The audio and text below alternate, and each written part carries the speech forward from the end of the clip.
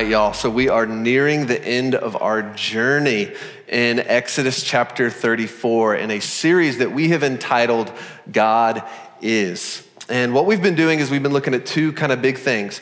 Who is God and what is God like? Who is God and what is God like? I don't know if you remember the first week that I introduced this series, I named a quote from A.W. Tozer. And this is what I said. I said, what comes to mind when you think about God is the most important thing about you.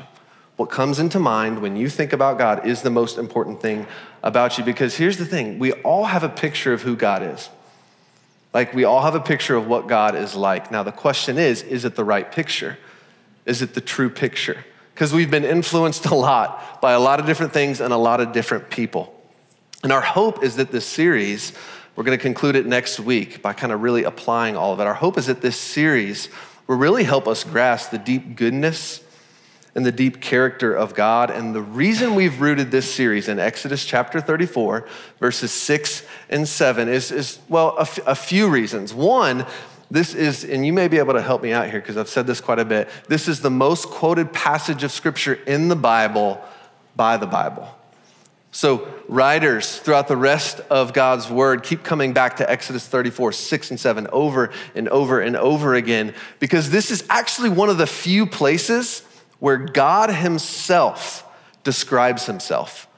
This is God's self-disclosure statement. And now I want us to read Exodus 34, 6 and 7 out loud together as we begin. Throw that up on the screen if you would, Todd. All right, let's read this out loud together. And it says, and he passed in front of Moses proclaiming, Yahweh, Yahweh, the compassionate and gracious God, slow to anger, abounding in love and faithfulness, maintaining love to thousands, and forgiving wickedness, rebellion, and sin.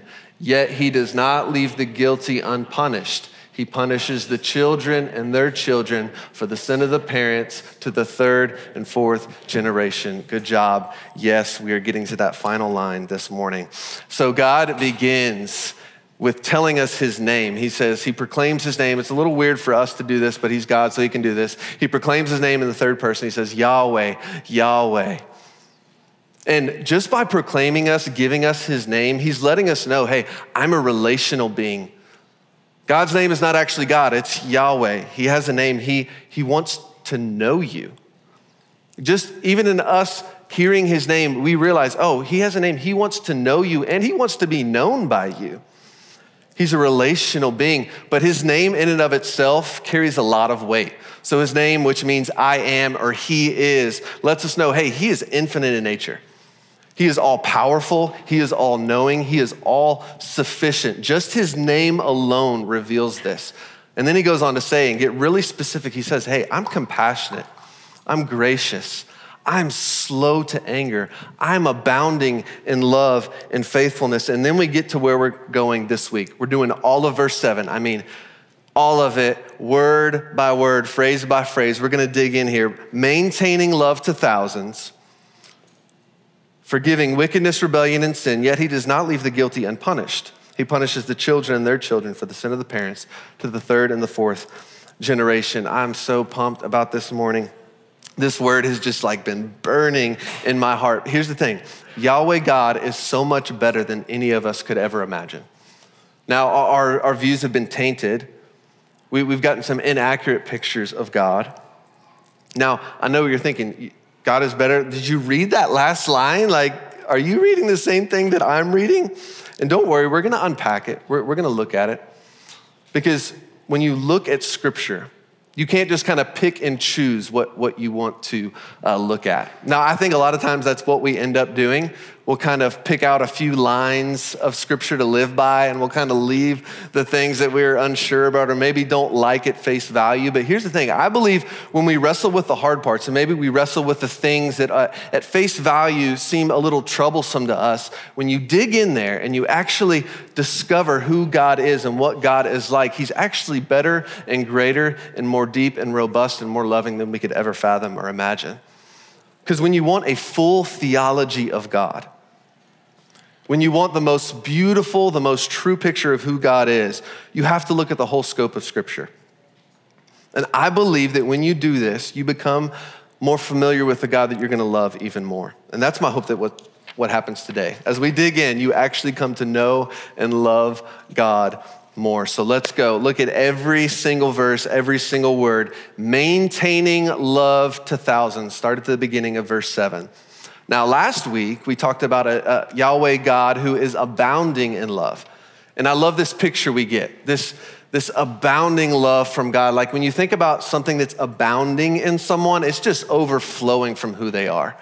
So someone who's just abounding in joy, like they can't help but be joyful. So God, he says, I'm abounding in love. I can't help but be loving. But he doesn't just stop there. He doesn't just say, hey, I'm abounding in it. I'm gonna give my love to anyone and everyone. He says, hey, what I'm actually gonna do is I'm gonna maintain that love.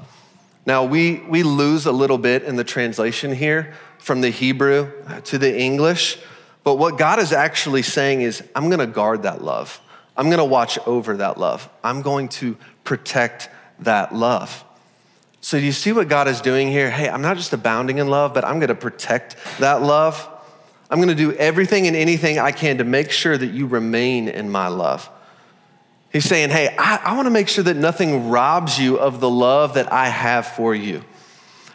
Because the reality is there are gonna be a lot of things in life.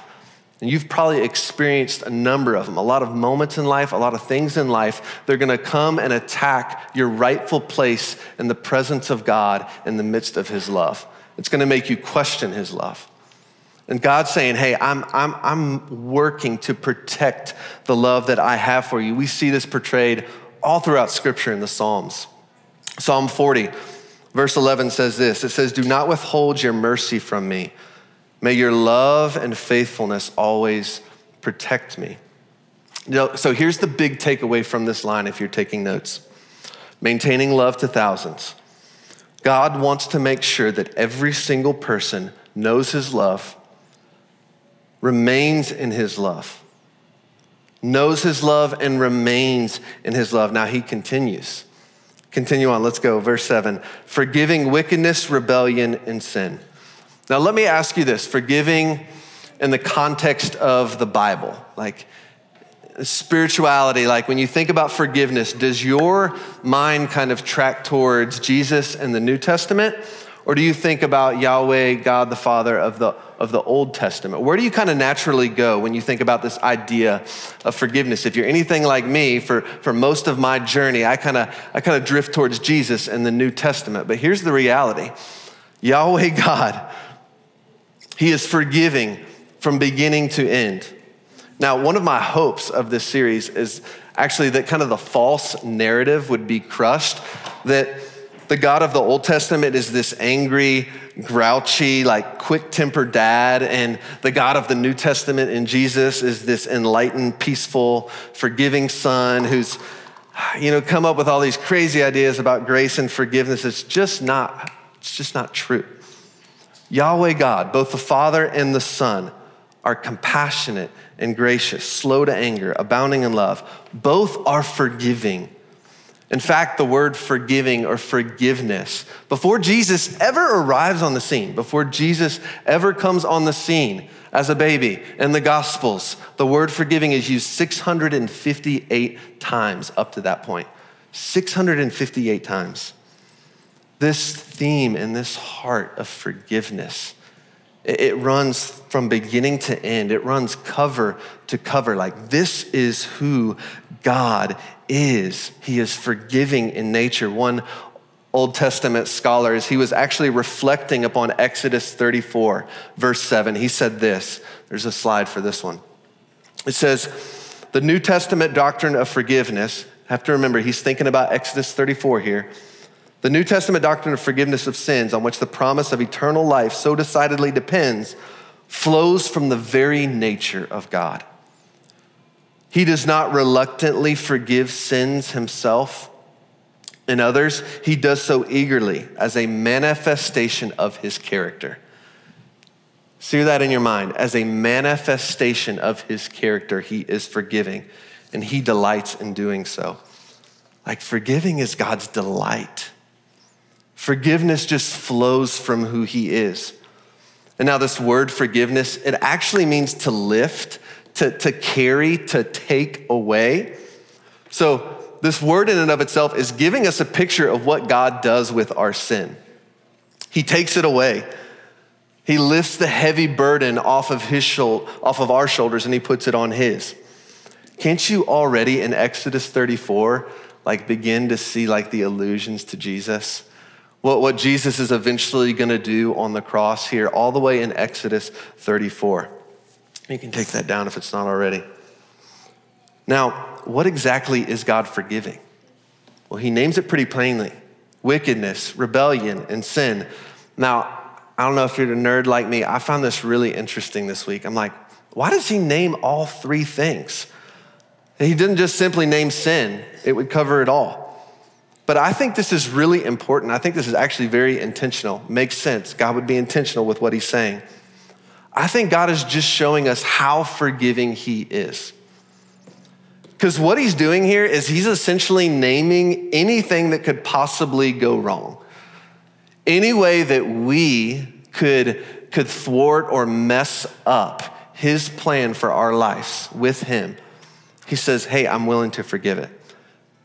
He says wickedness, which is to turn aside from what is good is right, or what is good or what is right. Rebellion, which is kind of even more defiant. He says this is a willful violation of a covenant. When you turn your back on a relationship or sin, hey, any sort of moral failure, anytime you miss the mark, do you see what God is doing here? He is willing to forgive anyone for anything. Anyone for anything. Any time where you have turned from what you know is right, any moment where you've turned from what you know is good, he's willing to forgive it. Any moment where you've turned your back on someone, he's willing to forgive it. Any time that you've turned your back on him, he's willing to forgive it. Anytime you've done something wrong, God is willing to forgive it. However you define what you've done, however you define where you've been, Yahweh God is willing to forgive. Remember, this is a description of his character. It's who he is. So God doesn't just forgive, he is forgiving. This is who he is in his heart. Can you just sense and see the buildup towards Jesus? Now, let's spend a little bit of time unpacking the line that has probably left most of us feeling uncomfortable each week that we've said this out loud. Yet he does not leave the guilty unpunished. He punishes the children and their children for the sin of the parents to the third and the fourth generation. So Yahweh is all of those things that we've talked about up to this point. He is compassionate and gracious. He is slow to anger. He is abounding in love and faithfulness. He does forgive, but he is also just. God is just. Yahweh is just. He is willing to forgive anyone for anything. But there are people who don't want his forgiveness. For one reason or another, there are people who do not want Yahweh's forgiveness. Now, I think there's a couple categories. I think some people just simply deny that they are sinful. And I think we see this often in our modern world and in our modern culture, where tolerance is the highest of virtues. You do you, I'll do me. However you want to live, that's great. However I want to live, that's great. And so when you live in a culture where tolerance is the highest of virtues, it's not surprising that you find people who deny that sin is a real thing. This is how one author put it that I read this week.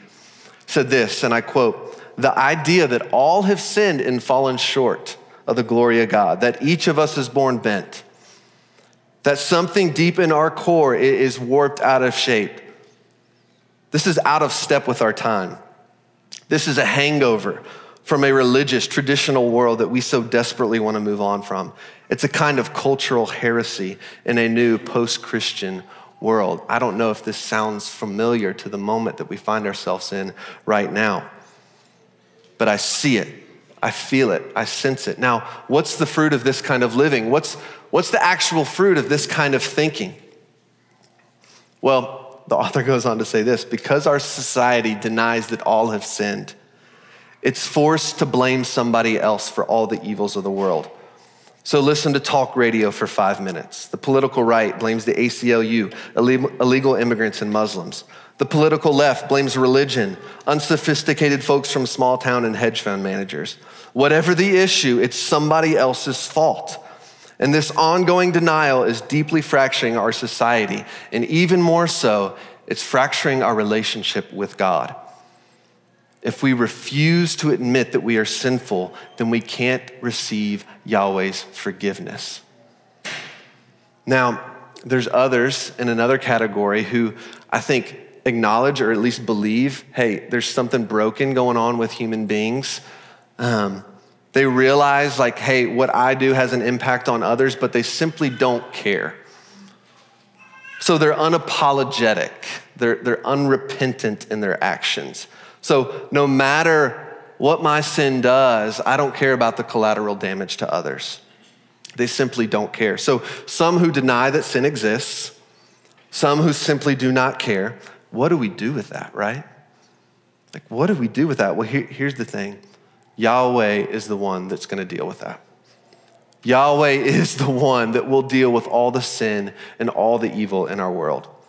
Which brings me to my next point. God's justice is a good thing. God's justice is a good thing. So, although you might cringe a little bit when you hear, oh, he does not leave the guilty unpunished, this is actually a good thing. And if I had to guess, you've probably felt some of these things deep within you. You probably ache for this same thing that Yahweh is saying right here. It's that moment when you say, that's not how it should be. That's not right. When you see evil around you or in the world, you say, that is not how it should be. That's Yahweh's justice flowing through you. And it's a good thing. Now, if you're new to life with God or new to church, or maybe you just need this reminder, God's end goal is a world without evil. Like that's his end goal, a world without sin and a world without evil. This was the original plan. This was the original idea. And here's the thing, one day it's gonna happen. One day it will happen. Yahweh's justice isn't about retribution or payback or a vendetta. It's about the healing and the renewal of the world, removing all evil, removing all sickness, removing all pain. This is what he's going after. God aches for this, and I think that we ache for it. A world one day with no sin. A world one day without the byproduct of sin, which is evil. No sin, no evil. Life as God intended it. We long for it. I hope we long for it. I long for it. A world one day where no one is taken advantage of. Where there's no corruption, there's no abuse, there's no shootings, there's no violence at all. There's no racism, there's no misogyny, there's no exploitation of women and children. There's no anxiety, no depression, no mental illness, no divorce or betrayal, no breakdown in the family, no fatherless children, no evil at all. How many of you long for this? How many of you ache for this? For those of you that are followers of Jesus, one day this will be your reality. This will be our reality. This is gonna be the world that we experience forever with Yahweh God, our Creator, because He is just. Yahweh is just. Because He will put an end to evil and sin once and for all. Because the judge will finally judge, and we want justice. Now let's kind of review up to this point. Because Yahweh is forgiving, remember that, we don't have to cower in fear one day and dread Jesus' return. We can take our wickedness, we can take our rebellion, we can take our sin straight to Him, knowing that He took it upon His shoulders. And because Yahweh is also just, we can look forward to the day when Jesus will return, when He will banish evil forever, and He will lead humanity into the glorious picture that we were made for in the first place, the thing that he's been working towards since Genesis chapter 3. Okay, now let's get to the line that on the surface is quite unsettling. He punishes the children for the sin of the parents. Now, what could this possibly mean? Let me just start, and I probably should have done this the first week now that I think about it. It's not what it seems like at face value. Like when you read this at face value, we're not ancient Hebrews, so we don't really understand what God is doing in this moment. My bad, I should have said that the first week. For those of you who keep coming back week after week, like, what's going on with that? Just leaving you on the edge of your seat. So how do we know that at face value, this is not what God is saying? Well, Moses, who's the writer of Exodus 34, verse 7, is actually the writer of Deuteronomy. And this is what he goes on to say in Deuteronomy. He says, fathers shall not be put to death for their children, nor shall children be put to death because of their fathers. Each one shall be put to death for his own sin. Now, Jeremiah, a prophet, goes on later to interpret Exodus 34, verse 7. And this is what he says, the prophet Jeremiah. He says, and he's quoting Exodus 34, he says, you show love to the thousands, and you bring punishment for the parents' sins and to the laps of their children. He's quoting it, and then this is what he says, his interpretation. He says, you reward each person according to their conduct as their deeds deserve. Okay, so if God is not saying, hey, if I cheat on my taxes this year, he's gonna dish out divine punishment on my great grandkids, like what in the world is he saying? Well, there's three things that I wanna kind of pull out of this. Number one, parent sins has consequences for their children. If you're taking notes, parent sins has consequences for their children. Number two, sin runs in the family. And number three, because Yahweh is just, he will continue to punish sin in each and every generation until it's gone. And if you're thinking, man, Andrew, those are awesome. Don't worry, I didn't come up with them, I read them. So number one, parent sin has consequences for the children. This is probably the most obvious, maybe the most natural, easy to understand. And I think this is kind of easy for us to see on a number of levels, that your sin has consequences for the people around you, period. So one of the most obvious, and I think probably most widespread examples of this is when mom and dad get a divorce. What happens? The parents aren't the only ones who face and experience the fallout. The children experience the pain and the brokenness that follows. Grief, trust issues, insecurity, messy holidays. Some of you all, you're sitting here and you're like, I know this firsthand. This was not God's divine punishment on you. This was simply the consequences of the sin from your parents. When you sin, there are consequences for others around you. Now, number two, sin runs in the family. I'm not sure if you've ever noticed this in yourself, or you've probably noticed it in people around you. It's a little bit easier to do that. But one generation's sin will become the next generation's sin. For example, if you have a parent who is abuses alcohol, they're 3 to 4 times more likely to have children that abuse alcohol. Yes, like genetics, literal physical genetics are a part of this, but environmental genetics play a part in this too. You see, like kids are paying attention. They're soaking things up. They're noticing things that you don't even realize they're noticing. And if I had to guess from your experience, we were all kids at one time. You probably picked up on way more than you realize. Who you are is way more a product of the people you were around than you probably realize. I realize that each year that I get older, I'm like, oh, wow, that part of who I am, not just by accident, it's because of X, Y, Z. It's because of so-and-so who did this to me. That's why I'm doing this. Like, we're a product of the people we spend our time around. So if mom and dad are gossips, if they're constantly gossiping, guess what? There's probably gonna be kids who are gossips. If mom and dad are short-tempered and angry, guess what? You're probably gonna find kids who are short-tempered and angry. If mom or dad has hidden sin in the closet that they don't bring into the light, guess what? You're probably gonna have kids who have sin in the closet that don't bring it into the light. I think this is important for all of us to reflect upon.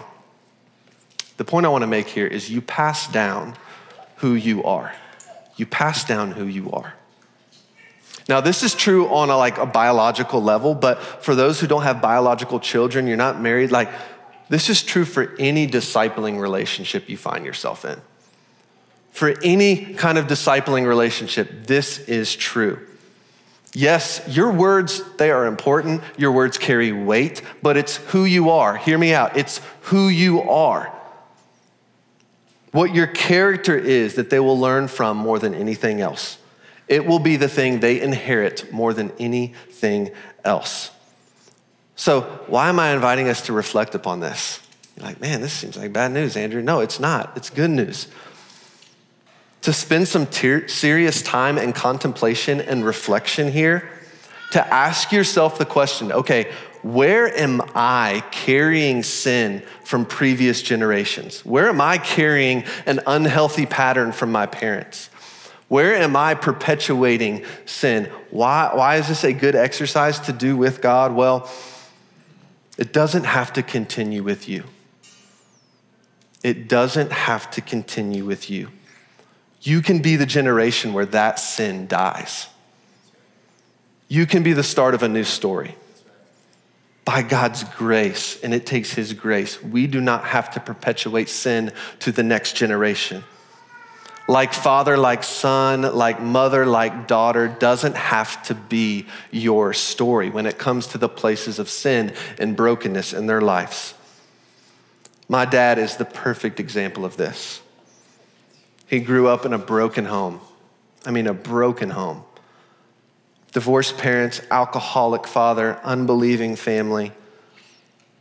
He's been married for almost 40 years. Loves God deeply. Has 2 kids that are following Jesus. I look at that, I think, only God. Only God, and praise God that he chose not to perpetuate the sin of the generation before him. And neither do you. You don't have to. It is possible. But it takes reflecting and contemplation and asking God to help you understand these places in your life. And then it takes you bringing it to God fully. It takes you allowing Jesus to come all the way in. It takes you sharing this with your community. It takes you allowing the Holy Spirit to bring about healing in your life. It takes you discipline, walking in the light, choosing a different path for your children and their children. It's possible in the name of Jesus by the power of the Holy Spirit, and that can start today. So that's number 2. Number 3, God will continue to punish sin in each and every generation. So both 1 and 2 are true. Sin runs in the family, has consequences for other people, but honestly, I think this, at its heart is what God's getting at here. So if the son or the daughter continues sin of the parents, he will work to get rid of that generation's sin and evil.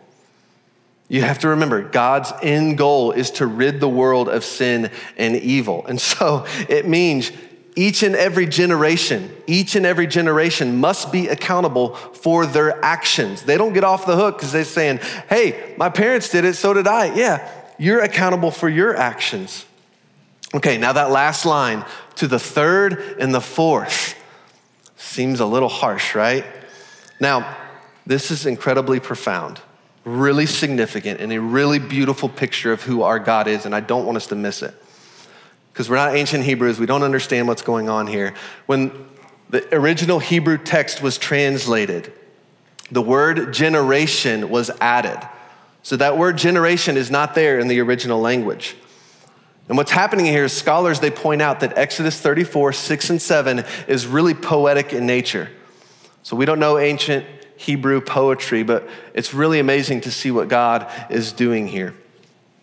It's a Hebrew idiom, and that means whatever comes after the word thousands earlier in the verse, so maintaining love to thousands, should come after the 3rd and the 4th. So really how it could read is maintaining love to thousands of generations, punishing the children to the 3rd and the 4th generation, or maintaining love to thousands, punishing the children to the 3rd and the 4th. Now, you're like, all right, great Hebrew lesson there, Andrew. Like, why in the world are you bringing this up? Remember, all of this is helping us understand who God is and what God is like. And so what God is doing, he's giving the original readers this word picture of how his justice and how his mercy interact, how his forgiveness and how his mercy interacts. And so as they're reading this, they would have seen a scale. They would have understood the scales of justice. I don't mean the scale like you stand on. I mean the scale, like put it up on there. Yeah, like this kind of scale. And so God, he's given us a picture here of how his mercy and how his justice interact with one another. He says, hey, I maintain love to thousands of generations. I forgive wickedness, rebellion, and sin to thousands of generations. But my judgment, on the other hand, to the third and the fourth. He's given us a picture of how the scales of his justice and his mercy work. You see, both are true about his character, about who he is. But when you read the story of Scripture, when you read the story of God, this is what you see. This is what it looks like. He forgives over and over and over again. He maintains love to thousands over and over and over again. He gives chance after chance after chance after chance. And then there are moments when his judgment comes. There are moments when his justice comes. And there is a moment when his justice and his judgment will finally come. But this is what the scales of his justice and mercy look like. It's how our brother James, the brother of Jesus, puts it in the New Testament. He says, hey, mercy triumphs over justice. Now, I just want to kind of close by acknowledging this tension. You can take it down. Thanks, Todd. This tension between God's mercy and God's justice, God's forgiveness and God's justice. And I want to remind us of how Yahweh God resolves this tension. You see, in the Old Testament, in order to be right with God, you would have to make a sacrifice, a literal animal sacrifice to atone for your sins. And most often that sacrifice would be a lamb. Now we know through reading the story that this does not go so well. We end up making it very legalistic. We make it rigid, and we lose the heart behind how God is trying to resolve this tension between his mercy and his justice. Now later on in the Gospels, John actually refers to Jesus as the Lamb of God. And he says he's gonna be the one who takes away the sins of the world. John, as he's writing this gospel, he's letting us in on who Jesus is literally going back to Exodus 34, verse 7 to say, hey, Yahweh God in the flesh is gonna resolve this tension once and for all. This is how Paul puts it. He said, God presented Christ as a sacrifice of atonement through the shedding of his blood to be received by faith. He did this to demonstrate his righteousness because his forbearance, he had left the sins committed beforehand unpunished. He did it to demonstrate his righteousness at the present time so as to be just and the one who justifies those who have faith in Jesus. Paul is saying Jesus' death is the resolve to the dilemma of God's mercy and justice. The cross is an expression of Yahweh's mercy, his way of forgiving wickedness, rebellion, and sin. But it's also an expression of his justice, the fact that he does not leave the guilty unpunished. And it's in this moment we see more clearly than ever before what Yahweh is like. And I quote, the reconciliation of God's mercy and justice and the death of Jesus is the ultimate expression of God's character. The tension is finally resolved. It's in God's nature to show mercy and forgive, but it's also in his nature to deal with sin. And these two parts of who God is, seemingly at odds for so many years, finally come together in beautiful harmony on the cross. So Exodus 34 is both this hope and this warning. Hey, God is just. And judgment is coming. But God chooses to take this justice and wrath out on himself through Jesus. And what this does for us is this opens the door wide of forgiveness. This opens the door wide of life with him forever. The world that we talked about, the picture we get in Revelation 21 of a world without evil, without sin, in perfect harmony with God forever. For anyone who repents and believes that Jesus Christ is Lord. For anyone. He's willing to forgive anyone for anything because Yahweh God is so much greater and so much better than anybody could ever put into words. One of the things that we do to remind ourselves each week of this reality, that he is both merciful and forgiving, he is also just, as we come to the table.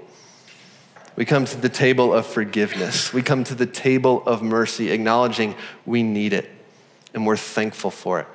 And this morning, as we take communion together, I actually just want to invite us into a time of reflection on your own, where you're at right now, and then we're going to close and worship together. So I want to invite you to grab the communion elements. If you don't have them, you can grab them. And as Brandon plays, I just want to invite us into a time of reflection to close out our time together.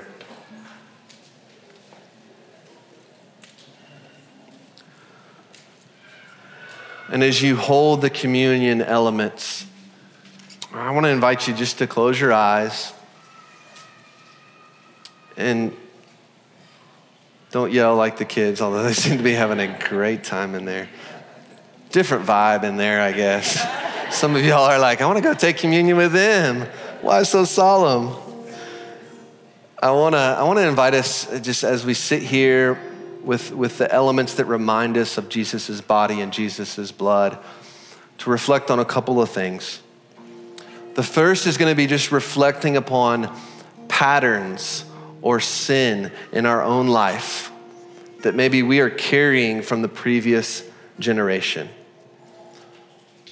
So as Brandon plays, I just want to invite you to close your eyes and just say, God, is there any sin? Is there any place of brokenness? Is there any unhealthy pattern that you want to break me free of, that you want to set me free from? So I just invite you right now with God just to ask him. Bring things to mind.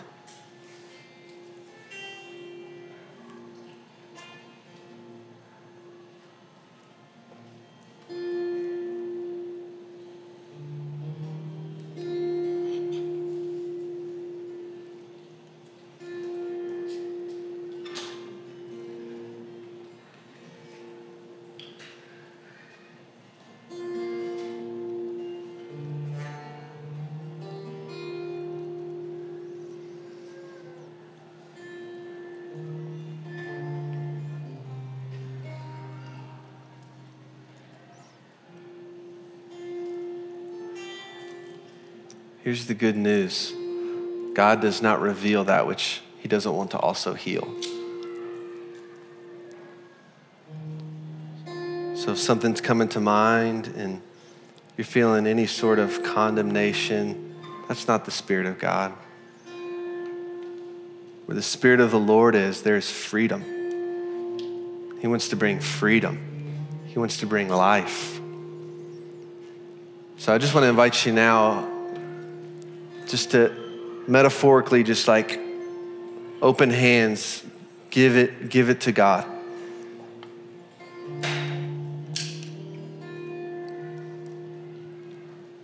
And Father, I want to pray for each and everything that's come to mind in each and every person here right now. If there's something on the mind or heart of a person this morning, I just want to ask for you to just begin the healing process right now. By the power of your Spirit, praise God. Praise you, God, for bringing it into the light. Because things that are in the light, you want to heal, you want to restore.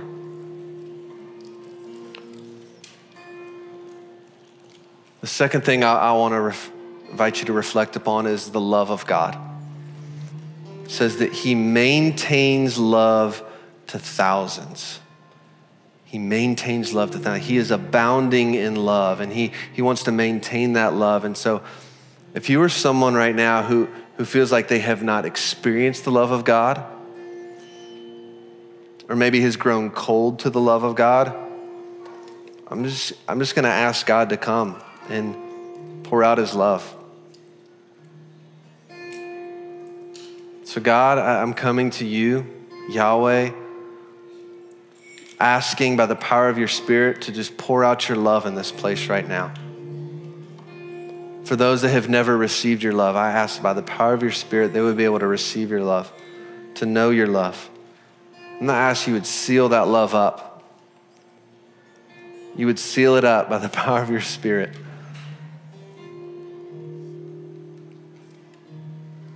And God, for those who aren't maybe even necessarily feeling it right now this morning, I ask that they would begin to experience it as they step out of this place, as they begin to live their life. They would experience it through other people. They would experience it in their quiet times like they never have before. And Jesus, we acknowledge that it is because of you we can come with this hope. And together as a whole church, we say, amen. Let's take the bread and the cup right now. And then I want to invite us to stand for 2 more songs. And may these songs that we sing not just be empty words, but may they be the prayers of our hearts as we close out our time together this morning. So as you take the communion, I invite you to stand and sing as Brandon leads us.